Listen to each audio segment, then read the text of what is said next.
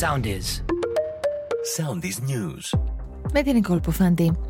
Το Ισραήλ προχώρησε σε εκένωση χωριών στα σύνορα με τον Λίβανο, καθώς φοβάται για κλιμάκωση της σύγκρουσης και την δημιουργία νέου μετώπου απέναντι στην Χεσμπολάχ εν μέσω της επικείμενης χερσαίας επιχείρησης στη Γάζα. Ο Αμερικανός Υπουργός Εξωτερικών Άντονι Μπλίνκεν επιστρέφει σήμερα στο Ισραήλ στο πλαίσιο της περιοδείας του στη Μέση Ανατολή έπειτα από την αιματηρή επίθεση της Χαμάς στις 7 Οκτωβρίου.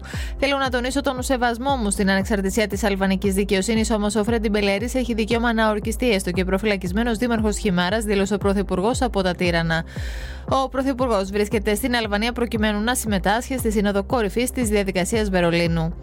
Μια 35χρονη μητέρα 2 παιδιών συνελήφθη τα ξημερώματα στην Πάτρα, η οποία σύμφωνα με την αστυνομία κατηγορείται για έκθεση ανηλίκων σε κίνδυνο.